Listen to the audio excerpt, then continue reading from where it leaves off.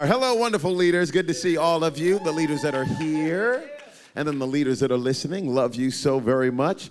And today, I'm excited. Next generation. Raising him up. He's 19 years old. No, he's not 19, not 19. How old are you? Come on, that's what I'm talking about. 27, filled with power and strength. The other day, I actually went to go lift weights with Thomas, which is always a bad idea. So my hamstrings are still hurting, but we had a great time together. He's been leaning into God's presence. Has been in His Word. I know so much of his story, and for a lot of you leaders, you might not know Thomas, but he has been on the Next Gen team, really from the time you got here, and has been so leaned in to the next generation and has poured into, I know my kids personally, and they are not just our future, but they are our present. And for the way he has looked at them has been just like when Jesus looks at the kids and says, hey, just so everybody knows, this is what the kingdom of heaven is like. And he brings the little kids into the center. Says, don't try to put them on the outside. They're at the center here. And that's how Thomas has led and served and loved. I have been so inspired by his life. He's willing to grow, incredibly teachable, loves Jesus a ton, filled with energy, and is so much more detail-oriented than you would ever possibly imagine. Thomas, come on up here, my friend, and share with us some amazing leadership. Love you, PE. Love you. Love you guys so very much. So before I came on staff, does anyone know what like dizzy bat is? Have you guys ever heard of that? It's where you take a bat like this and then you spin around in circles like a bunch of times. So I would describe my walk with God a lot like that, and it really wasn't until like Pastors Earl and Nika like brought me in where it was like someone like gently grabbing my arm and being like, hey bro, you don't gotta spin like that. So, like, I feel like a lot of what I'm going to talk about actually today is totally all around that. Because I feel like in this season of 14 days of prayer and fasting, I was just like, God, I feel like I'm back in a season where I'm spinning around with the bat again. And I felt God say, okay, well, what do you feel like you're not catching? And so, with today, I'm going to talk a little bit about what I've been learning in these 14 days of prayer and fasting. And so, the title of this, if I had a title, it would be A Tale of Two Camps, okay? A Tale of Two Camps. So, we're going to jump all the way back to Exodus, okay? There's this group of people, they're called the Israelites, okay? If you've heard about them, awesome. If you haven't, it's like a group of people, it's like 2.4 million people who've been living for 400 years in slavery and are now being brought out of slavery and into the promised land that God had called them to. And the trip, which was from slavery to the promised land, should have taken about 14 days, which I thought was interesting because we're in 14 days of prayer and fasting. But this trip that should have taken 14 days actually ended up taking 40 years. And so I was thinking to myself, I was like, okay, Lord, in this 14 days of prayer and fasting, don't let me keep spinning around with the bat for 40 years, missing what you have in store for me. That's like at the end of 14 days of prayer and fasting. So if you guys will jump in with me, we're going to jump into Exodus 17, verses 1 through 7. Okay, so the Israelites, right, they're in the wilderness at this point. This is like about 13 days after they'd literally just seen Moses part a sea in half. Okay, so you'd think that their faith would be on an all-time high, right? The whole Israelite community set out from the desert of Sin, traveling from the place to place as the Lord commanded. They encamped at Rephidim, but there was no water for the people to drink. So they quarreled with Moses and said, "Give us water to drink." Moses said, "Why do you quarrel with me? Why do you put the Lord to the test?" But the people were thirsty, for there was no water, and they grumbled against Moses, and they said, "Why do you bring us here out of slavery in Egypt to make our children and livestock die of thirst?"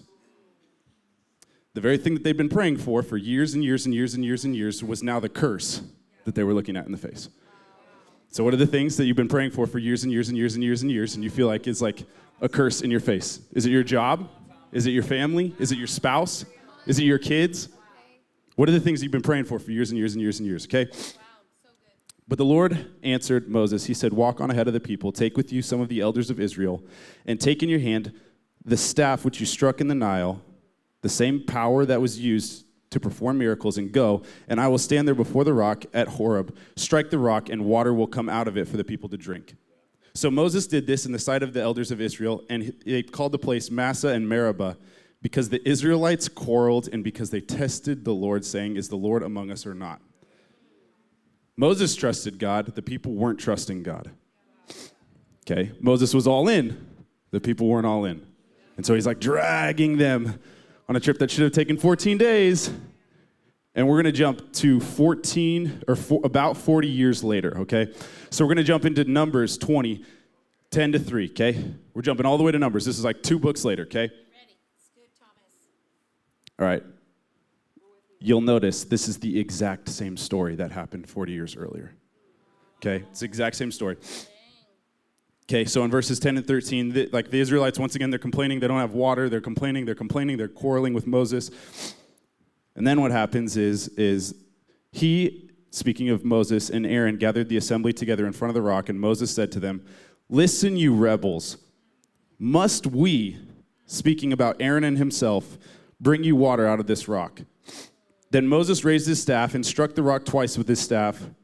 Water gushed out, and the community and their livestock drank. But the Lord said to Moses and Aaron, because you did not trust me enough to honor me as holy in the sight of the Israelites, you will not bring this community into the land that I give them. And so I was reading this thinking to myself, what are the things that I'm doing? Where am I quarreling? Where am I groveling? That is making it so that my pastors can't see the promised land, and they're going to have to walk around for 40 years doing the same thing, trying to drag me because I was stuck in the same place. Or maybe it's your spouse. What's the dream on the inside of your spouse? That because of your groveling and grumbling and arguing, that they don't get to see the promised land because you've been in the same space. Make it personal for you. What about your kids? What about the dreams on your kids' life? And what are the things where you're being like a helicopter parent? You're like too worried about the little things that they've got going on that you're not like encouraging them and pushing them in their dreams. What are the dreams maybe on the inside of you that you've allowed other people's voices to continue to pull you away from the thing that God has in store for you? So that's camp 1, okay? That's a sad camp. This church doesn't live in that camp, so that's a good thing, okay? Let's go to a happy camp. This is camp number 2. Everyone say camp number 2. Okay, so we're going to jump all the way over to Acts 2. Everyone jump over to Acts 2.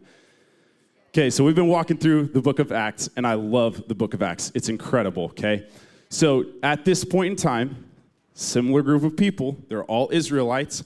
They're all gathered together, right? They're all followers of Jesus, followers of the same God. They live with the same Holy Spirit, live in about the same area in the Middle East. So there's not really any difference other than their heart, and it's their heart posture. Okay, so at this point, Jesus has just gone away. He's ascended into heaven, and he says, go, sit all together and wait, and the Holy Spirit will come to you and will rest upon you. So at this point in the story, all of the Israelites are like gathered together in one place. When the day of Pentecost came, they were all together in one place. All together in one place. Suddenly a sound like a blowing wind or violent wind came from heaven and filled the house where they were sitting.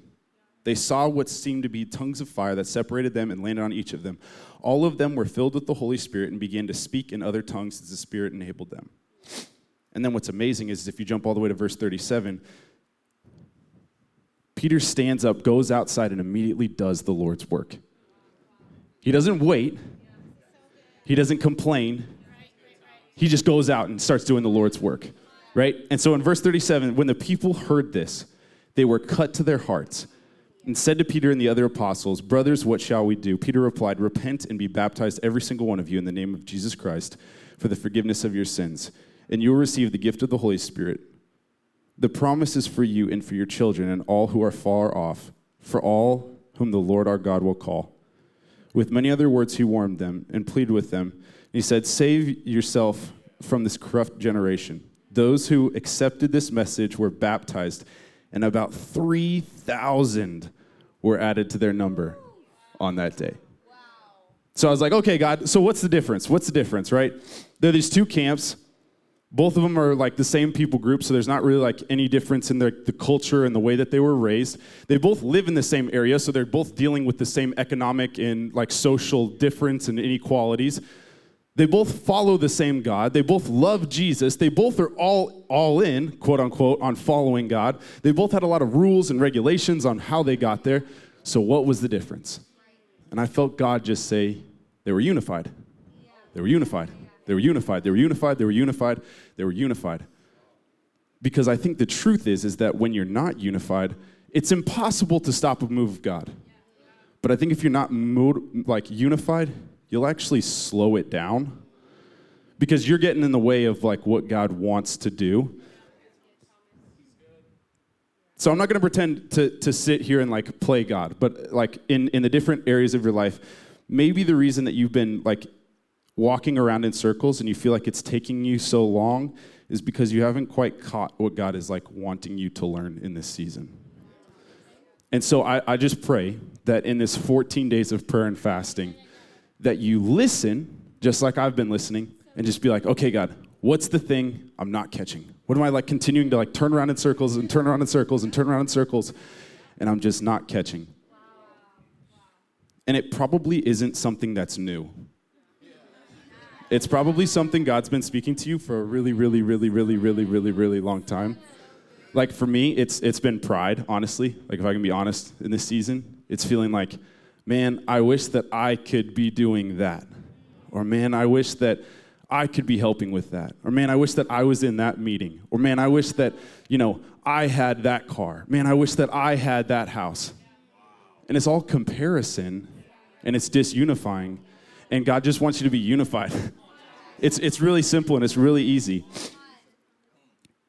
And so God is wanting to move fast, because the truth is that in Acts, what we see is a unity that's happening, and the same period of time in between when Jesus left and when the apostles start preaching is about 14 days.